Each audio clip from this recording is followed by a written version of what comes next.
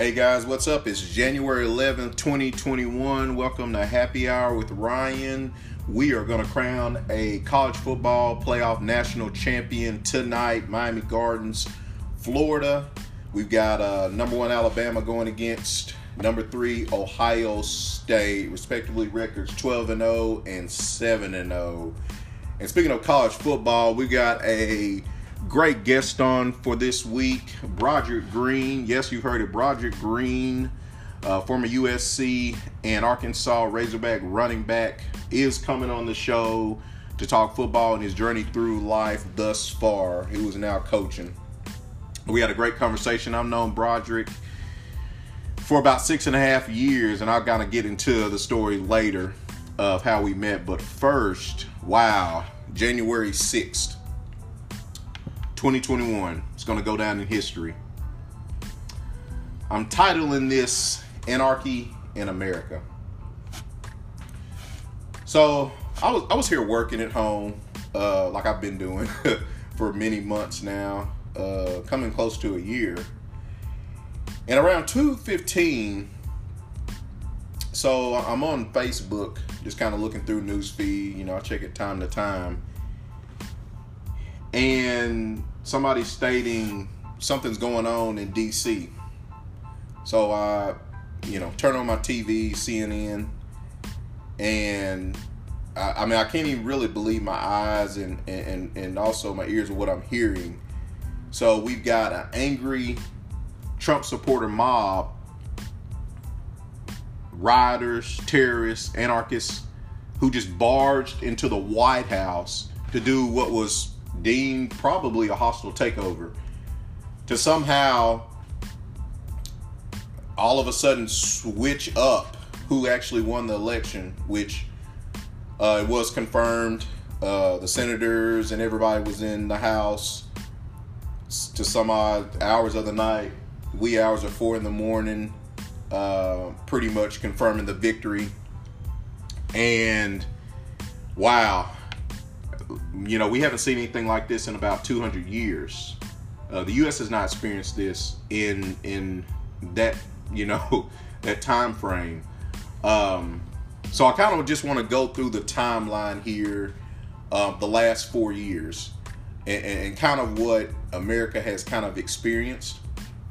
So, some odd around 2014, 2015, Republicans, they're preparing, whoever their candidate's going to be to put on the ballot. Democrats are getting ready to possibly select someone who's going to take over possibly for when old Barack Obama, leaves office. And in 2016, by November, we had Hillary Clinton and we had Donald J. Trump, which there was some uncertainty, like, how do we get to this point? And a lot of people were Bernie Sanders fans, and, we were like, wow, this is all we have to choose from. But let's go forward with it. And it's still baffling. I just remember Shaquille O'Neal saying that week of the election, after it happened, how someone with no political experience could get elected to the highest office in America. That tells you a lot. You just think, wow, somebody who's been a businessman but has no political experience could be the president of the United States. But we heard so many times, let's give him a shot, let's give him a chance. He may do some good. Now, maybe his administration did do a few things, but I think most people would have to agree, for the most part, he was really not suitable to run the country. And Barack Obama even echoed that many, many times. People that, were Trump supporters, they were criticizing Democrats and, looked down upon, just so much hatred and vitriol to others. And it was just ridiculous. It's almost like we're divided now as a country. Like, we got this group versus this group, and if we don't vote these two people in, we're in a world of trouble. Or the other side is saying the same thing. And I was just listening to, after the events happened Wednesday, all the senators are standing up giving speeches, of how horrible event this was, which it was horrible. We all can agree. And how, we kind of put our trust in these, political people, to, we have hope that, certain things like laws and other things get passed so that we have a better country. And one guy, he was from Nebraska, he was a Republican, and, he made a really good speech when he stood up. He said, hey, we may disagree upon some things, but, we come in these quarters to decide, we vote, we have discussions about, what needs to change, or, what is being brought to the forefront as far as, what's going to eventually, is going to be beneficial to Americans, or is it not going to be not beneficial to Americans? And, I've had several discussions about different policies and procedures with people, friends and family members. And, some of those conversations were civil and some were not civil. And I think I've documented on here, right now I'm not friends with a fraternity brother. Now, not so much really that we're on different sides as far as the political views, but talking in terms of how Black lives were taken this summer in wrong situations where it shouldn't have came to that point, and brutal force was acted upon them, taking someone's life. Now, again, we can disagree on policies, but stuff like that, that's ridiculous. There should be no argument on that. It really shouldn't. Somebody's life being taken, And as we know, 2020 being a trying year, seems like unless something cataclysmic happens, 9/11 brought people closer together. Then after a while, everybody just goes their separate ways. Nobody really cares about their neighbor or anything. Nobody cares about their community. No one wants to reach out and help anyone. So, November 3rd, in 2020, so many people came out in full force to vote. And, they wanted change again, And I think people were set, coronavirus or not, we're coming out full force for the election. 74 million people, voted for President Trump. And then Biden sets the record, over 80 something odd million, voted for him. And for 4 days until the 7th, that Saturday, we got a definitive winner or projected winner, who we were going to have. Everybody's in the street, they're celebrating and everything. And it just seems like from then on, Trump tried to challenge first. And I mean, as we know, he likes battling in courtrooms, and he was not going down without a fight. So, he's challenging and suing states on voter fraud. He even mentioned right before the election, he thought the mail-in was just going to be a huge conspiracy against him, for him losing the election, if he possibly did. And he's thinking COVID-19, also that's a factor, And then after that, you got states that are doing countersuits, stating, no, these votes stand. And then after that, he states, okay, well, he's just going down the list. Okay, well, if the Electoral College votes Biden in, then I'm going to concede. So still making just, delusional demands and just ridiculous remarks. Then kind of where we come back around to January 6th. So back in December, sends a tweet about having supporters come out and do some type of march and protest to see if they can overturn the election some kind of way. Like, really, that was going to make a difference. And then so he comes out this past Wednesday and he says, we're going to congratulate the people in Congress, but some of them were not. Probably relating to the 2 Georgia senators that got into office, basically, in Georgia. The same state he was actually trying to find magically 11,780 votes some kind of way. So you cannot just sit there and say that he did not want this to happen, or he wanted this type of anarchy, in DC. And so brings us around to what happened on January 6th. And people committing so many laws, violating so many laws, and treason and happening. And it was just craziness. You see on a video a black cop trying to retreat back up the stairs because this angry mob of Trump supporters is coming at him. And finally he gets up to the 2nd floor, I believe, and then he has backup from other cops. And they're stating, you can hear what they're saying in the background, saying, this is our country and da-da-da-da and all this. And the cops saying, back up, back up. I was like, wow.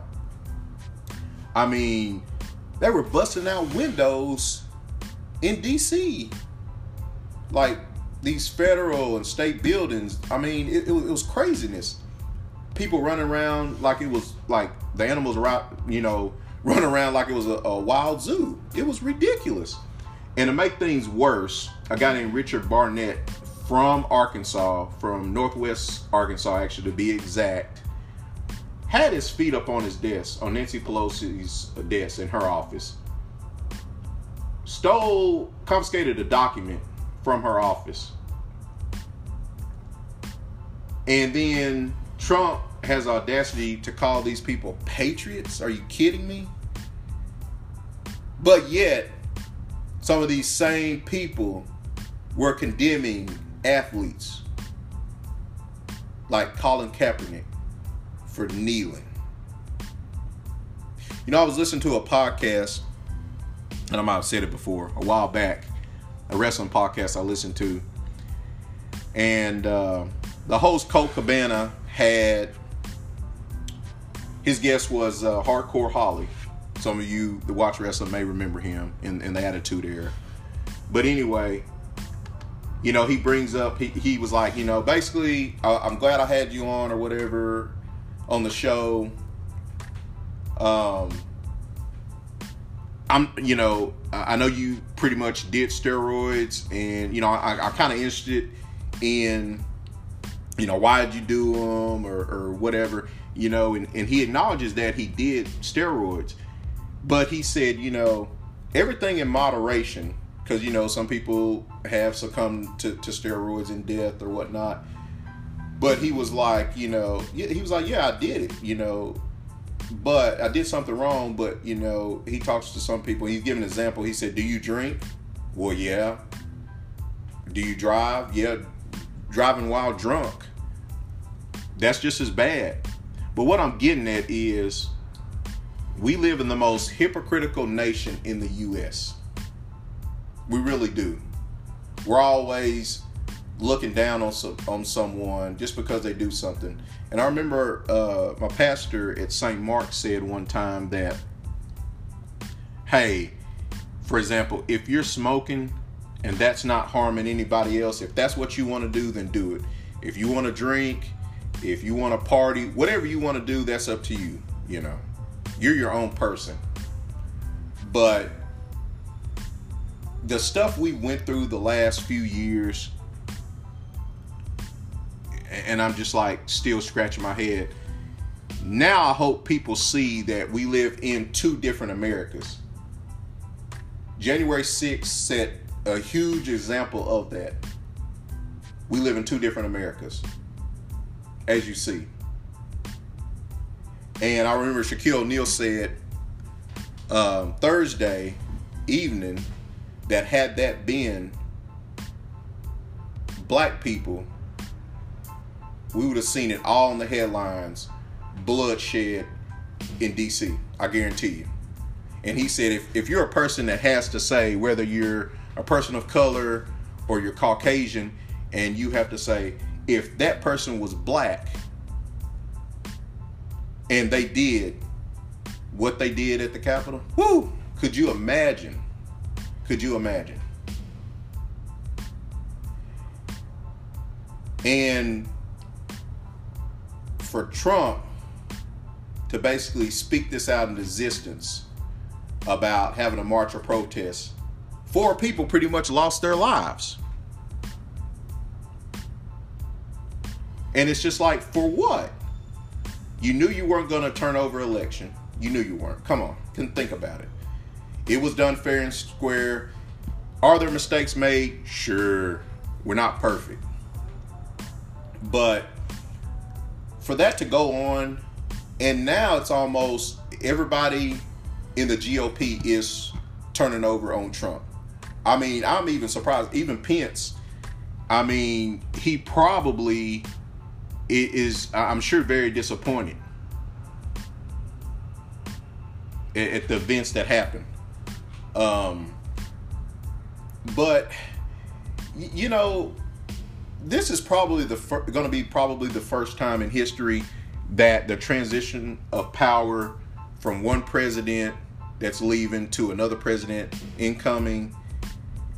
I mean, you know, Trump's even said he's not going to even be at the inauguration. Pence said he was going to be, but Trump said, nope, I'm not going to even be in there. You know, he is a sore loser, you know, and I'm pretty sure a good majority of the time he's used to winning.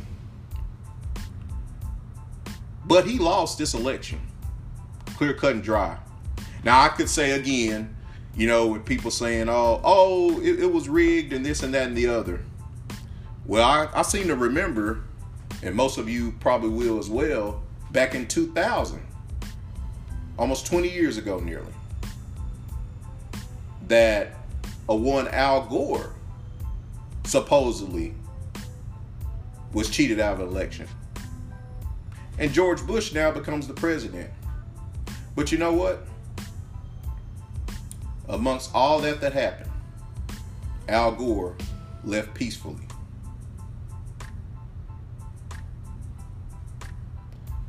George Bush serves his he serves his 4 years, wins a re-election. Obama, you know, gets put on the ballot as a presidential candidate for the Democratic Party. George Bush transitions the power to Barack Obama. Barack Obama serves 2 terms, wins a re-election. He's out in 8. He even invited Trump, when Trump won, to the White House to sit down and speak with him. Transitions the power smoothly, with no ifs, ands, or buts.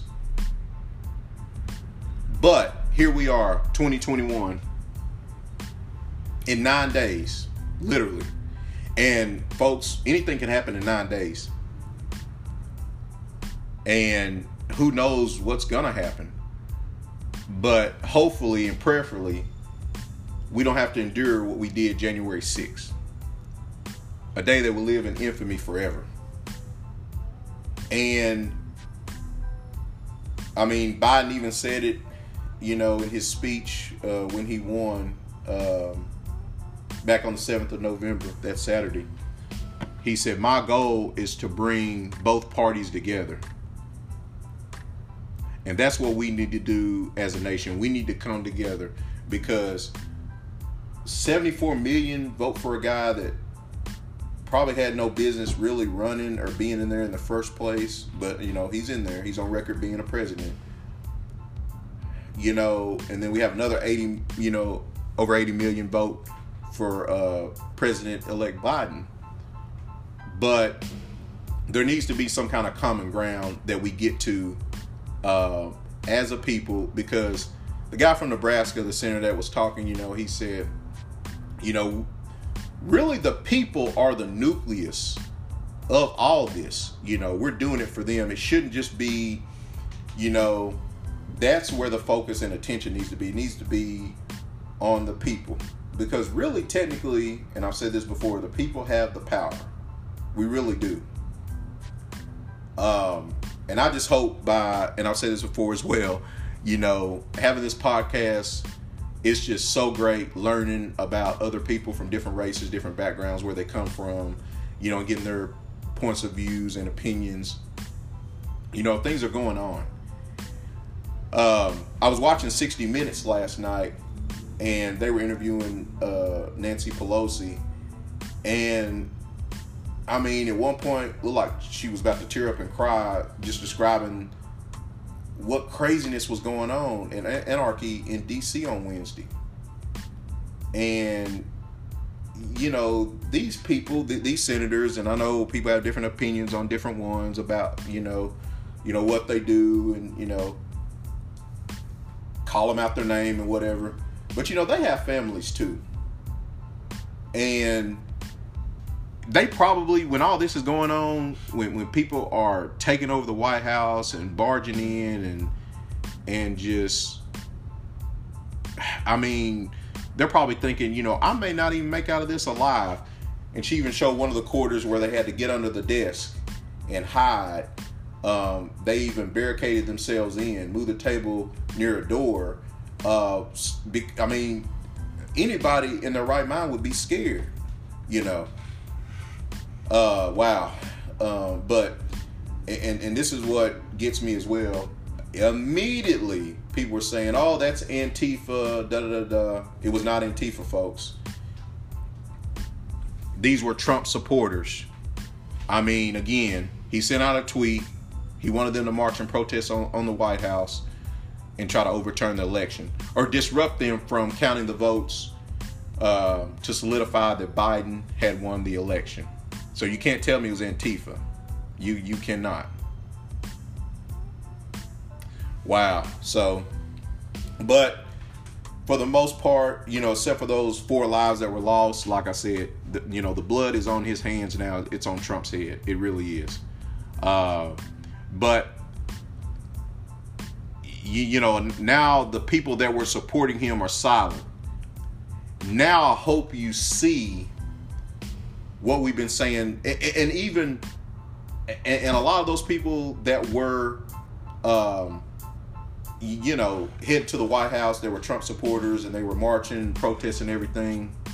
A lot of them didn't get hit with rubber bullets like black people did, who were, might I add, nonviolent marchers and protesters.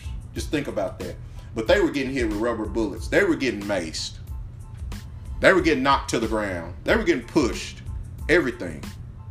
But that just lets you know that there is a privilege of certain people. That they can do whatever they want, whenever they want. And you know what? It's been like that for years and years and years. And the bad thing is, people have been knowing it. They just don't want to acknowledge it. Just think about that.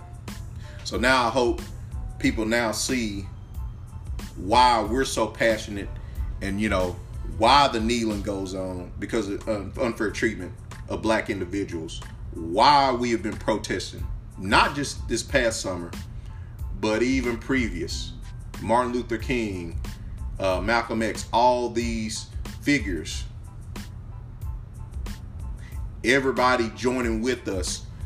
Now, the people that have already joined with us, they already know. It's no surprise to them. But now, people now see we do live in 2 different Americas. So I just hope going forward that we just do better as a country. That's all. That's all we need to do.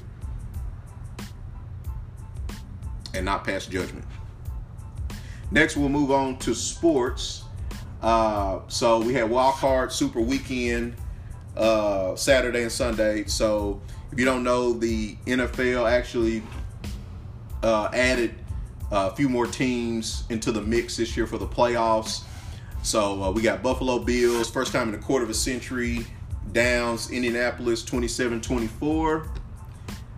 The LA Rams beat the Seahawks 30-20. Tom Brady with a new team in the postseason. Tampa Bay Buccaneers rolls over Washington 31-23. And yesterday, wow, Lamar Jackson gets his first career playoff win over Tennessee 2013. How about them Saints 21-9 over the Bears? And wow, so last night, I got to congratulate the Cleveland Browns. Now, I'm not a Cleveland Browns fan, but I believed them from the get-go. I was like, you know what? I think they're gonna upset Pittsburgh. And I'm sure only the people in the locker room believed in them, but I did believe in Cleveland. I'm sure some other people that were non-Cleveland fans did too. But they came out, scored 28 points in the first quarter, and they hung on to beat the Pittsburgh Steelers 48-37. So now we head into the divisional round. Just to let you know what's upcoming Saturday. So we got the Rams at the Packers, 4:35 Eastern Standard Time. Then we've got Baltimore heading to Buffalo. And then Sunday, which I think this is going to be a great game, the Browns at the Chiefs, 3:05 Eastern. That's going to be a good game. And then to round out Sunday's games, it's going to be Tampa Bay. So we got Brady versus Breeze. The Buccaneers heading to the Big Easy to take on the New Orleans Saints. I think that's probably going to be one of the best games. I was hoping that would have been maybe for the NFC Championship to decide who's going to go to Super Bowl 55. But, yeah, that's going to be a good game. That's definitely going to be a good game. So without further ado, coming up on the podcast is the interview I did with Broderick Green. Great guy. So funny how we met. This was 4th of July weekend 2014. And I kind of talk about this on the show toward the end of our interview. So we go to Next, which is a bar in the Kavanaugh area. And me and my wife and a few other people, we're on the dance floor dancing. We're just cutting up. DJ Sleepy Genius, he's spinning records on the turntable. And I just felt like I wanted to do the kid and play dance. So I turn around and I see this guy, stocky built. And again, I didn't know who he was at first. So I just randomly turned around and said, hey, do you know the kid and play? And he was just like, yeah. So we did a kid and play dance or whatever. And then a few more days go by. And I'm looking and I'm like, holy crap, that's Broderick Green, running back for Arkansas. I could not believe that. So, and he came over a couple times to our pool and swam with us. Really down to earth and good guy. So he's going to come on and to the show and talk about, growing up here in the Little Rock area. And all the offers he had from colleges, I was just wowed. I was like, dang, that's crazy. So he had a lot of offers in his junior, senior year before he entered college, or before he chose where he wanted to go. He talks about being out in USC in California and then having to come back home and his journey to Fayetteville with the Razorbacks. And so it was a really good show. I was keeping it under wraps for a little bit. I don't like to jinx myself and put out there who I'm going to have unless it's really locked down. But I wanted to keep this definitely a secret because I know a lot of people want to listen and tune in to this show because it's a real good one. So without further ado, up next on deck on Happy Hour with Ryan, Mr. Broderick Green former USC Trojan running back and running back with Arkansas Razorbacks, comes on the show this week.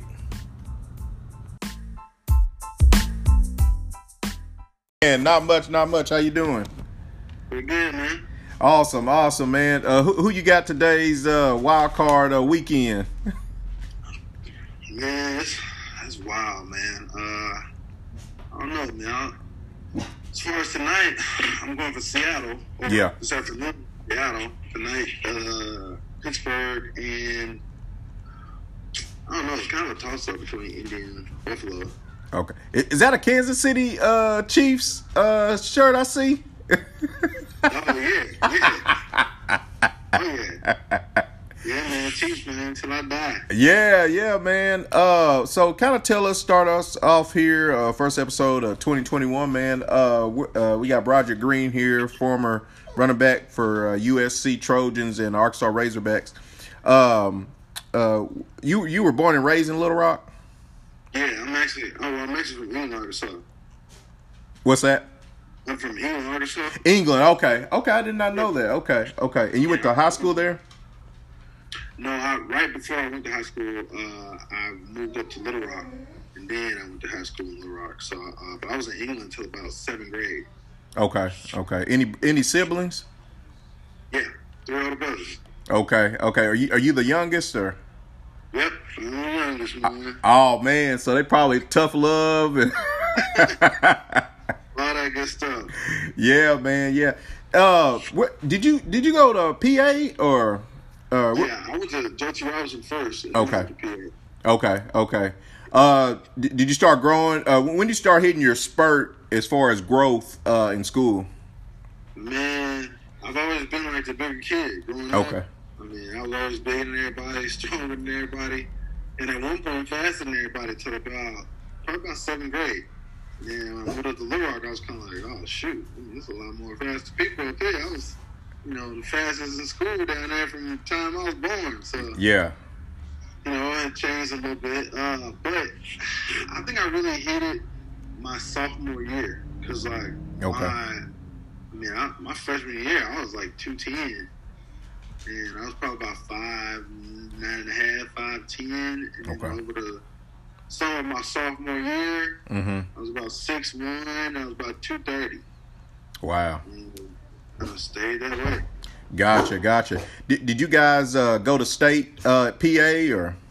Yeah, I went to I think my first year we were out in the semifinals. I think we lost to Nashville. Yeah, we beat Nashville. Nashville Scrappers. We beat Nashville. We won the state championship, and we lost. And then my senior year, we got in the state championship, and we lost to Greenwood by I think like 2 points or something, or like 1 point. Oh wow. Yeah. Man, what's up with Coach Kevin Kelly? What's the deal? I hear he always goes for it on 4th down. I don't know much about him, but I just hear it on the radio. Has he always had that mentality or that? Yeah, always. from the time he started coaching, he ain't changed his philosophy at all. Yeah, it seems like a video game or something. You just pouring on points or something. He's big into statistics and just the thing is he looks at it like this: the more you punt the ball on 4th down, you give your opponent an opportunity to score and right. to get the ball again, move the ball, take time off the clock, and you got to be a gambler. It's kind of like, hey, high risk, high reward. So it's like if I'm willing to go for it on 4th down, and I feel like I can come up with a master plan, and I convert. There's a chance I'm going to put up more points and I'm going to be able to either keep the score up or fight back to, get back in the game versus giving you an opportunity to get ahead as I'm giving you the ball back. Yeah. So he looks at it like, I'm not surrendering. You're just going to have to make me take my L. Yeah, and not jumping too forward, which we'll get to in a little bit. But I remember they saying on the radio about, and they were interviewing Coach Brett Bielema when he was at Arkansas, and he said they're statistically, they usually take the ball first, winning the toss or whatnot. You have a higher percentage, you get an extra possession or something like that. And I never really thought of it like that. Yeah, no, that's true. I think Coach Kelly liked the kick though, because he wants the ball back at halftime. Yeah. Because I'm telling you, he's aggressive. He's like, any chance I can get the ball, I want it. So I'm gonna kick first. Right. So when did you start getting offers? Was it your junior year or senior year from colleges? What was it? Like sophomore, junior year. I'll say like junior-ish year. Okay. Yeah. When I tried to play, pretty much. Gotcha. So you're at PA getting the offers. Who were you getting offers from? My first offer was Kansas State. And then I had like Virginia Tech.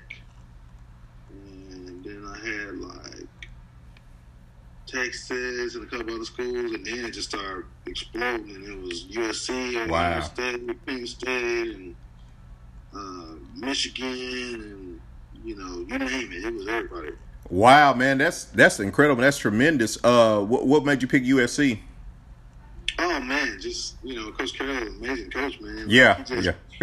Players coach, I watched it for so long, and I saw him on TV, and I was like, man, is he real? Like, is he really like that, or is he just being fake? Because he seems like a player's coach, and he's cool, and I talked to him on the phone, and got to know him real well, and and he came down to like 3 of my games, and like all the staff is cool, and they're just so laid back, that California mentality. Yeah.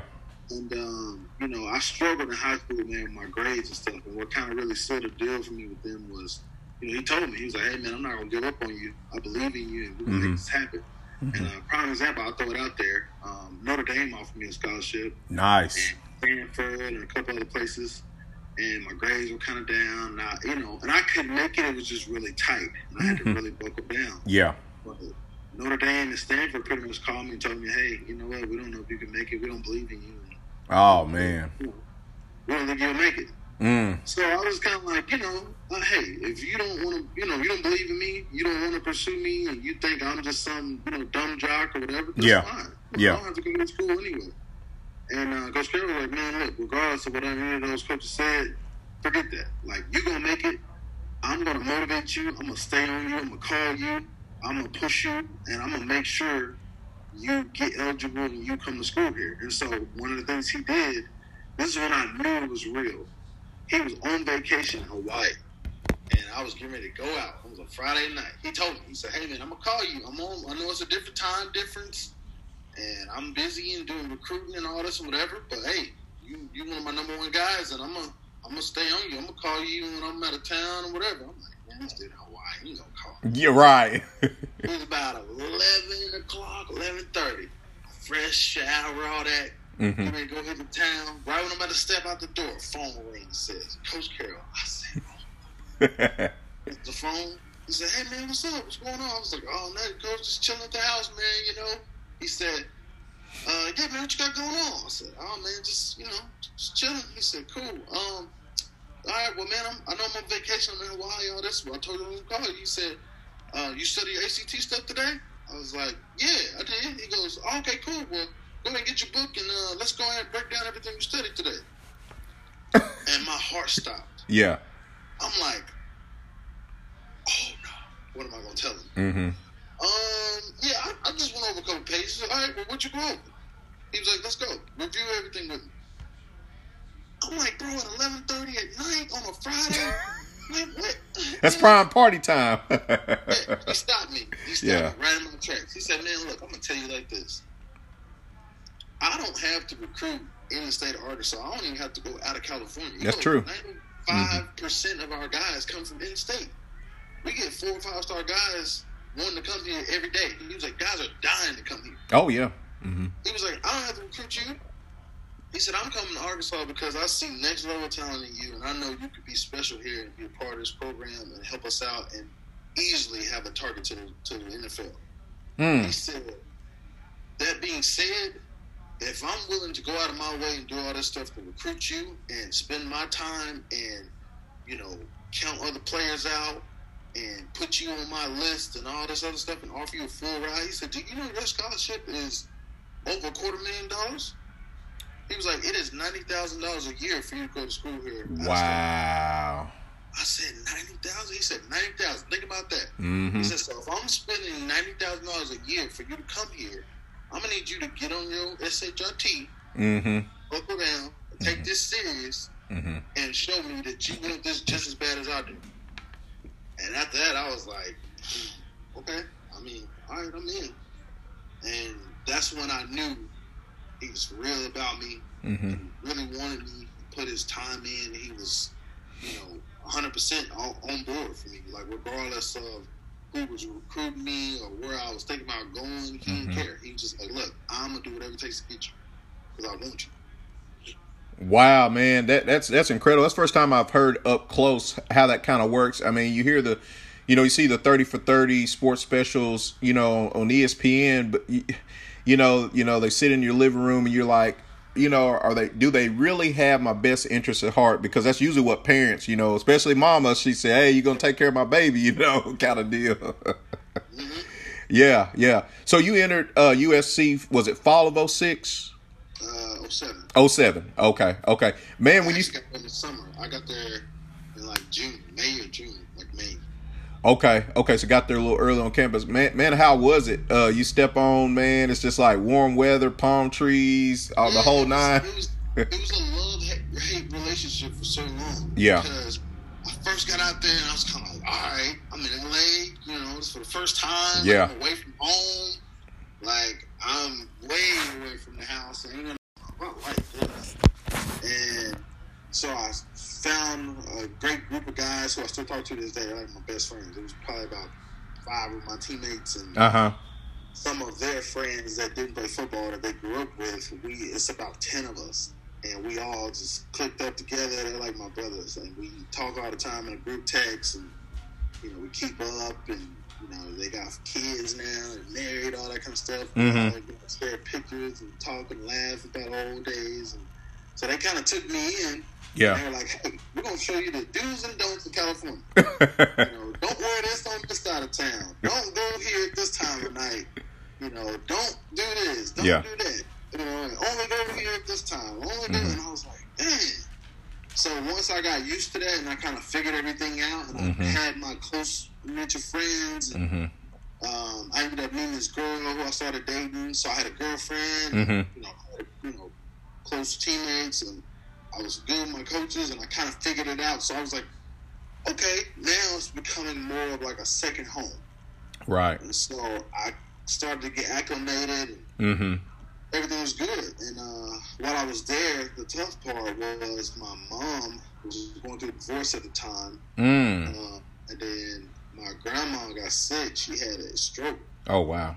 And went to the hospital and all that stuff. And then, I was okay. And probably about 3 weeks later, she had another one. This time, she developed paralysis on her left side, couldn't move her arm no more. Her face was twisted up from the stroke and all that kind of stuff. And I was like, man, I'm probably about to go home. Yeah. Coach begged me not to go. Not to go. Mm-hmm. Superman, at the end of the day, not to be negative, but things happen. It's uncontrollable. And, you're going to lose people. People are going to die. Right. People are going to get sick, all that, and there's nothing you can do. And, I ain't trying to hear that. I'm like, look, y'all are 30 minutes away from y'all house, 20 minutes and all that. And I'm like, look, it takes me a whole day and a half to get home. If something happened, like, I'm screwed. I can't just drive there and be there in 20 minutes and save the day. Like, no. Like, and I'm like, bro, this is my grandma. Like, I grew up with her. Like, she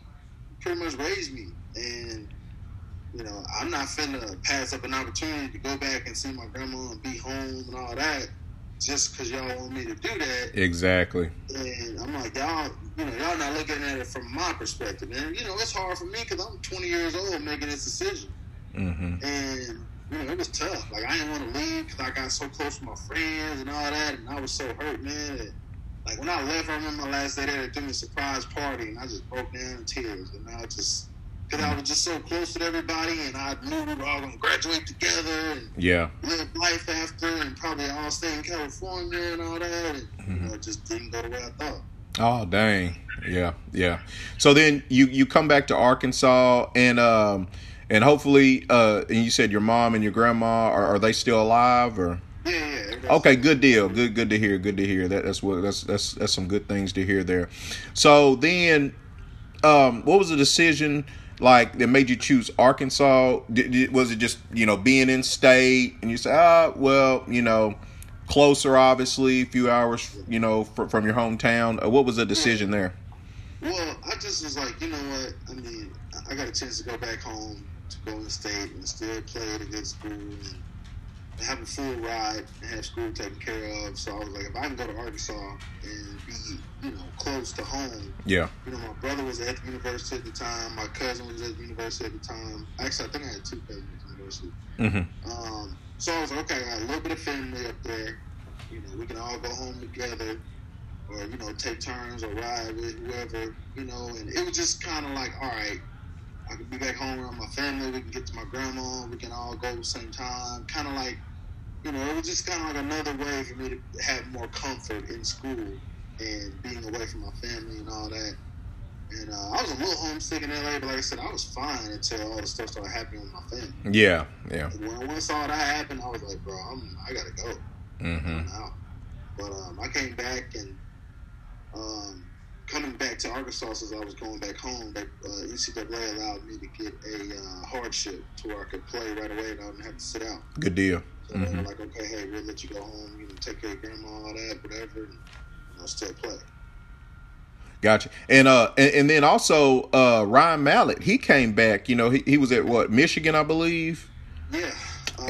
We actually talked my freshman year when I first got out to USC. He got out to Michigan. Wow. How about that? He was considering coming home. Mm-hmm. And he was like, hey, man, would you want to come back with me? And I was like, man, I don't really know. I'm good. Like, I ain't really yeah. Go back.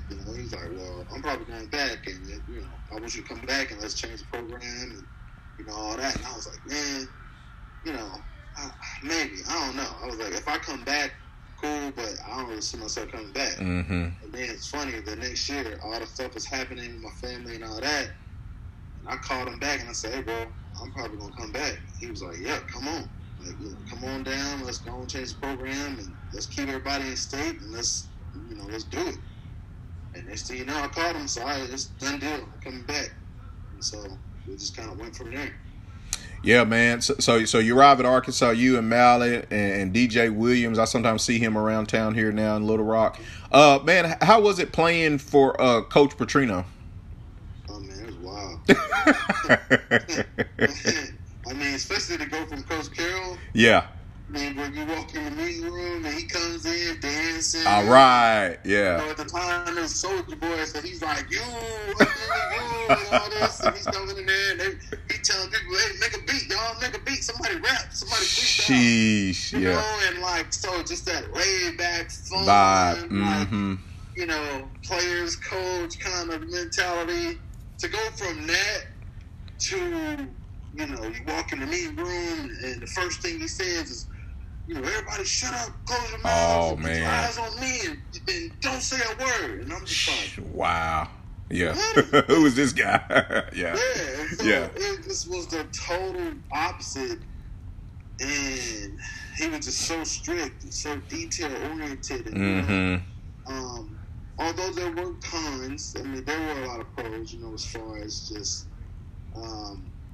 just being, like, I learned to be detail-oriented, and I took that with me as far as my coaching now and just how I was as a player. Because I got out there and I was like, all right, hey, when I take a step this way, I need to look after my third step, and the ball should be right here. Or, or, hey, when I'm running, I like to press it a little bit this way and then cut back. And so it's like you take those little things with you, and it just kind of helps you become a better player, athlete, and just being detail-oriented helps in life in general. Yeah. But yeah, definitely had a very strict style of coaching. Very demanding, militant, a little bit. Militant. Yeah. Okay, and then so beginning of fall 2010, I believe you guys were 2-0 going in to face Alabama, if I'm not mistaken. Man, and I think you guys came out. Mallett was slinging it, man. You guys go down and score. You guys are up on Alabama. They had just won the national title of the previous year. what fell apart in that game? Because I think you guys had a really good chance, in beating them. Yeah, I think we just gave up a couple big plays. Mm-hmm. Kind of let them get back in the game. I honestly think that was one of the first times that Alabama felt a little threatened. Yeah. Because it was tight. It was a tight game. Mm-hmm. We were better than they thought Mm-hmm. we were. And we came out, we were moving the ball, we were confident, we were putting points up. And a lot of teams always just fear Alabama. They were kind of like just one of those teams where it's like teams are going there like, well, all right, we know we're going to lose. So Mm-hmm. Got that sight. Let's just play hard as we can and put up something if we can. If not, oh, well, they're going to win. Yeah. And that's kind of how teams played then. And we were like, man, we don't care. We got to come in and we got to show them. And so when we were doing it, it was like, oh, yeah. And then just kind of, like I said, a couple mistakes here and there. They win a couple big plays. Say a third down conversion where we're up by 3 points. We need one stop. One stop, change the whole momentum of the game, get the ball back, score, and they convert first down. And it's like, oh, that hurt. Yeah. They get in field goal range, and it's like, oh, man, there's 3 more points that we shouldn't have gave up. Yeah. So the little things like that, they capitalized on, and they were able to keep us out the mix. And I remember the last drive I was in, we were coming down, we were moving the ball on them, moving the ball, and it was probably about a minute and a half left, 2 minutes. And we're driving, and I think we're down like 3. It's like, no, 3 or 4. I think it's 28-24. Mm-hmm. We're driving down, and we're just trying to get down there so we can try to score last minute. Yeah. And something happened. I guess there was some miscommunication, and Mallett threw the ball, and I don't know if it was to DJ Williams or somebody, but it was overthrown probably about 2 or 3 yards. And there was an Alabama safety sitting back there, and if it was thrown in the right place, I think it was a miscommunication between the quarterback and receiver or quarterback and tight end, but if it was in the right place, it was a catch, and he could have ran straight out of bounds, and it was about a 30-yard chunk. The safety was sitting back there, and the ball was overthrown, and he was right in the position, and it just fell into his arms. He took our run on an interception, ran about 15, 20 yards. Wow. 4 yards down the line, we pushed him out of bounds. By that time they got the ball back, it's like a minute and 40 or something. Mm-hmm. And then you got Mark Ingram and Trent Richardson there. And, they just ran the ball for a couple plays, ate the clock up, and that was game. We lost 4 points. Yeah, because you guys only had the 2 losses, and man, you beat LSU. Of course, Auburn ends up being the national championship. You play against Cam Newton there, but you guys earned a BCS bowl bid to New Orleans. To play Ohio State. How was that going into that game? Just throwing it out there too. I don't care what nobody say. We should have been in the national championship that year. Yeah, I believe it. Yeah. We beat LSU. And so we were 1, 2, and 3. LSU, Bama, and us, because I think Bama had 1 or 2 losses. And we had 2 losses. Yep. LSU had, I think, 1 loss. Maybe oh no, I think we all had 2 losses. But either way it goes, we beat LSU. But I think LSU beat Bama. Yep. So that's what it was. Yeah. Something happened where they just slid them down, and they were like, "Okay, LSU, y'all go from number 1 to number 2, and Bama, we gotta go from 2 to 1, and Arkansas, y'all stay 3." And we're like, "What? Really?" And we had more points, like everything. But it was like, hey, it is what it is. So we just knew that was the year. We were like, hey, national championship, especially if we play LSU again, it's over. Right. But we went to the Sugar Bowl and played Ohio State. And Ohio State was a good team, but we should have beat them. We beat ourselves that game. Yeah. Just little mistakes here and there. And, we ran the ball on them a lot. And, that was wild. I remember that game. I did kick returns that game.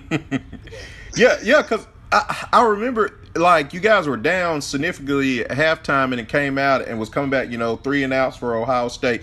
Also, might add, because a lot of people are like, the game really didn't count because they had the ineligible players. Yeah. They tweak stuff anyway. Yeah. Wow. So did you did you play in the rest of your career, and then the next year did you graduate or? So after that Sugar Bowl, let me see which one was that? I think that was my junior year. Right. And then my senior year, I played in the Cotton Bowl against Kansas State. Right. Okay. Which you guys won, so you went out on a good note there. Yeah. Man, so I do want to bring up what happened. So in 2012, that was the year, and Arkansas was in the top 10. Projected. Tyler Wilson may be a Heisman candidate, national championship aspirations there. And then I remember me and Jen went to Miami, and we get back, and I'm looking on Facebook and Twitter, and there's something about Petrino being in an accident, and I was like, what's going on? Wow, just that changed the whole landscape. People were like, well, they shouldn't have fired him. I know probably Jeff Long was in a tough position, man. What was everybody thinking on the heel? Like, I was like, wow, that's gonna mess up our chances, or what's going on? Man, it was wild, because we were just like, wait, what happened? Yeah. Like, this real? Or y'all like playing? Like, man, y'all playing. And the people in the media, they're like, oh, okay, this is real. Okay. Wasn't expecting that one. Yeah. After that, it was like, okay, who's going to be the coach now? We thought it would be like Gary McGee or somebody like that, because he was an offensive coordinator.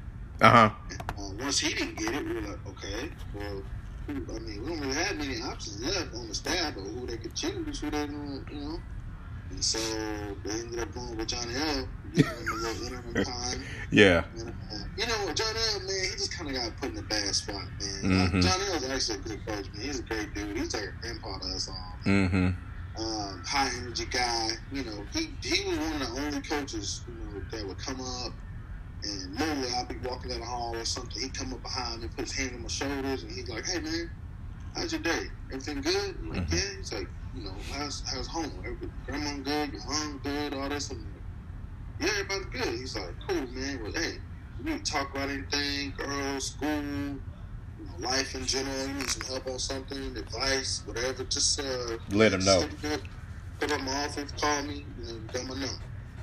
And I'm like, man, and it just meant a lot to hear that from a coach, especially when you're having a tough time in school, and the way Coach Petrino coached, and dealing with that, and kind of it was just tough as a player at the time. Yeah. And lastly, before we go into our last segment here, man, Arkansas, they hired Bielema. He's there for 4 or 5 years, and it's up and down. Seemed like it was fairly decent hire, but just couldn't get over the hump. And then I'm trying to think the last guy before Pittman. Chad Morris, just a couple wins, no SEC wins, but man, I really think Pittman has got it turned around.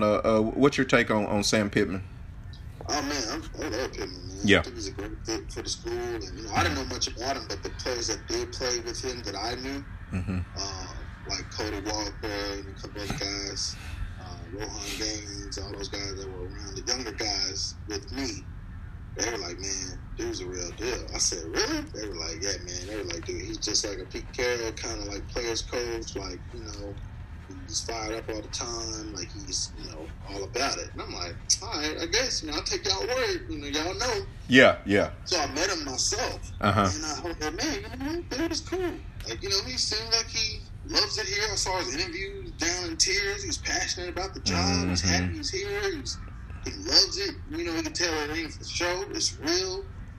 And he wants to be here. He wants to build here. He wants to recruit here. To see the players come out fired up and looking like the old Arkansas. The culture's changed. Yeah. Yeah, the culture changed. And like seeing players use technique and being in the right spots and making one-on-one tackles in open field and, exploding out the line of scrimmage and, busting through runs and finishing. And I'm like, man, that's that's how we supposed to look. Like, yeah. it's been a while since I've seen this. Mm-hmm. You know, and so it's like, you could obviously tell it was coaching. It's not all the players, it was coaching. Because when Coach Morris was here, they weren't being coached. Yeah. They weren't being, taught the right ways to, make the tackles and to, shed blocks and to, break tackles as a running back and all. I mean, you can tell it's just kind of like players were just kind of out there. Mm-hmm. Going through the motions, kind of what they call it sometimes. Yeah. Mm-hmm. And he never owned it. He never took responsibility. He always tried to toss them to players, throw them under the bus, and kind of find an excuse. He never once said, you know what, hey, I accept responsibility. I should have done a better job coaching. I should have, nothing.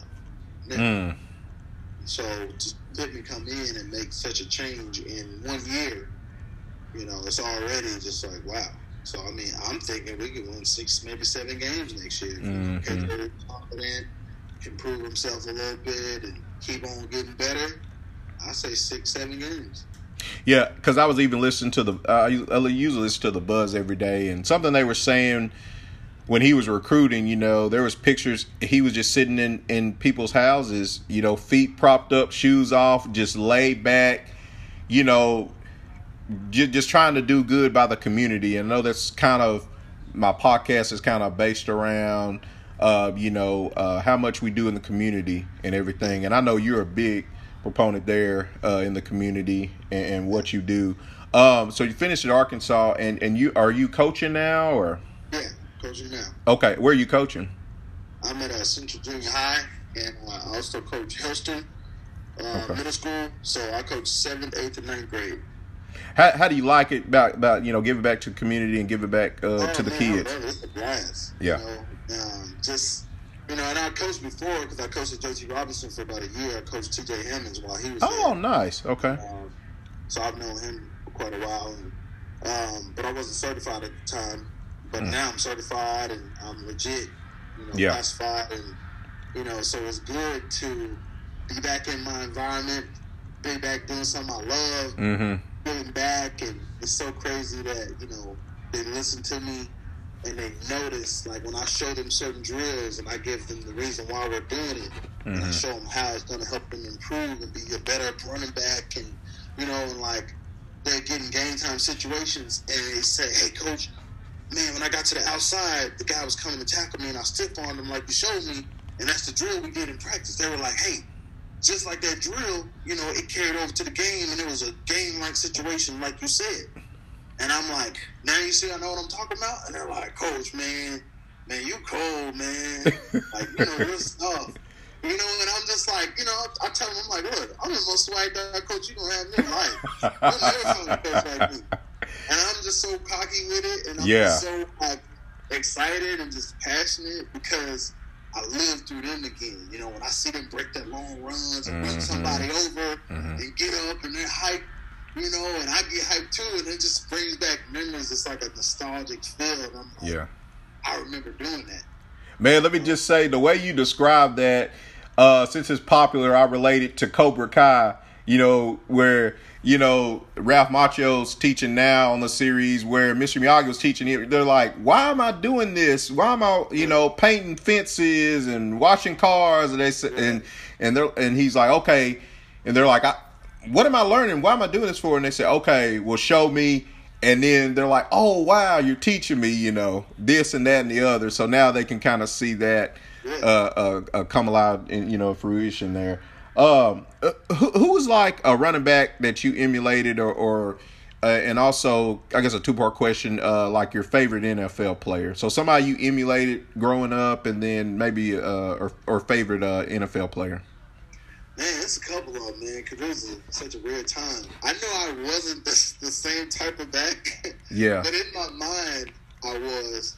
But, man, in college, oh, man, Reggie Bush. Yeah, Reggie Bush, all the time. Like, I literally was trying to practice his moves. I was trying to cut the way he cut downfield. As big as I was, there were times where I was even trying to reverse field. And I was successful a couple times. And I'm just like, okay. But I just felt like, like when I had the ball, I was just like, I got to do stuff Reggie's doing. You know, I got to be electrifying. Like I got to just show people that even though I'm a big back, I can still move. I can shake people. I can run people over. I can do everything. And so Reggie and Wendell White were my two favorites in college growing up. And that was another reason why I went to USC because I just watched them every week. I watched all their plays. I knew all his moves. I knew everything. I just thought that he was just so fresh on the field. NFL-wise, same kind of thing. I was never this type of back, but I was a big Barry Sanders guy. Big Barry Sanders fan. I like Eric Dickerson as far as the old school. But new school, as far as my style at the time when I was growing up, I think the closest thing to myself as far as an NFL back was Larry Johnson. Okay. He was a big back that could run you over, make you miss the whole nine, but he was still fast and, you know, was an overall, like, great back as far as blocking, running, catching, did it all. Awesome. And what about your hobbies? Something you just, man, you get home, do you have guilty pleasure, Netflix or video games? What do you like to do just in your spare time? I'm so, man, I don't know, man. With all this pandemic and all this stuff, now it's like, it's just life is so difficult now and so weird to adjust. Like, normally I used to like going out on the town a little bit, hanging out. Being social, whatever, and it's like now I don't do that. Yeah. You know, I played the video games for a while, and then I started to kind of, you know, I got to that point where I would turn the game on, maybe be playing 2K or something, get in the first quarter, and then shoot a couple shots, and I'd be like, man, I'll play this tomorrow. I'll turn back on, get going, I'll maybe return the kick, throw a pass, and I'll say, man, I'll play this tomorrow. And I just kept putting it off, because, you know, I just worked so much, you know, in transportation and all that before I got to school that I felt like I never had time for myself. So I was like, I don't want to just sit on the game. I'd rather, like, do something or go somewhere or go eat or go, like, do something. So it's just tough now. But, I mean, Netflix is cool. Movies and stuff, like, you know. I mean, I'm just kind of chill, man. I'm down for whatever. I'm simple. I feel like I can make anything fun. Gotcha. Who are your Super Bowl picks for this year? AFC and NFC. Come on now, Kansas City. You see those Chiefs right there? Yeah. So Mahomes, man, I call him the football version of Steph Curry, man. That guy's incredible. Incredible comeback, man. Looked like they were going down to the 49ers and just, I mean, out of nowhere, I think it was Tyreek Hill made that incredible catch, came back, and the rest is history. So you got the Chiefs. Who you got from the NFC? Man, I don't know. Let me see. I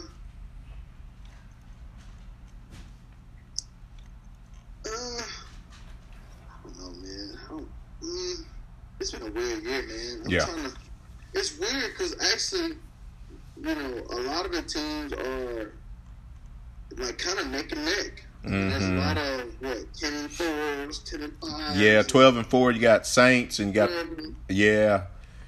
Seahawks. I don't know, man. That's gonna be. I don't know. It's gonna be close. May come down to it. Whoever it is, don't matter. They're going down to the Chiefs anyway. So. Yeah, they may have the best chance since the Patriots back to back 03 and 04 repeating. I think people were saying that at the beginning of the season. Yeah, man.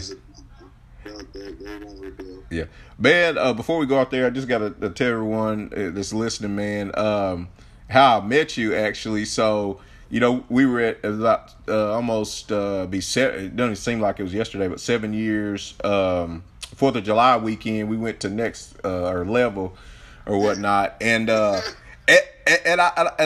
remember I had a few drinks, and I'm sitting there dancing for her, and girls were with us, and my wife now, and we were there, and I turned around, and I see this guy, which was you. And I was like, I just felt like doing it. I said, hey, man, you know the kid in play dance? Because like, I felt like nobody else knew. And you were like, yeah, I'll do it with you. Yeah. And then I leave. And then I'm like, man, that guy looks familiar, but I just don't know. And little did I know, man, Broderick Green. I was like, well, I'll be damned. I'm just like, what? I was like, I honestly didn't know, man. I did not know that was you. Yeah. No, that's funny, man. Yeah, no, I mean, as you see, I'm approachable. I'm chill. You are. Yeah, man. That's what's awesome about you, man. And I see your posts now, man, as far as community, man. I mean, the paying it forward, man. I read those, man. Just want to commend you on that, man. Just, yeah, keep doing. You seem like from, good morals and values from your household. You're a good person. You're one of those people I like to say, and it's rare that, those are out there. You just don't have a negative bone in your body. Yeah. So, man, yeah, man, appreciate everything. And appreciate you being on, man. Any last words before we sign off? No, man, I just appreciate you having me, man. Like I said, for all the people out there viewing and listening, hey, man, it's a great guy. Great show. Good luck with everything. Appreciate it. Thank you. Thank you, man. Appreciate it. And we'll be in talks, man. Hope to see you soon as well. Hopefully all this stuff is over. Come back on or whatever, just let me know. I sure will, man. All right, man. Well, take care, man. Enjoy Super Wildcard Weekend as well. Gotcha, man. Tell your wife to say hello. I sure will, man. Take care. All right. All right, bye-bye.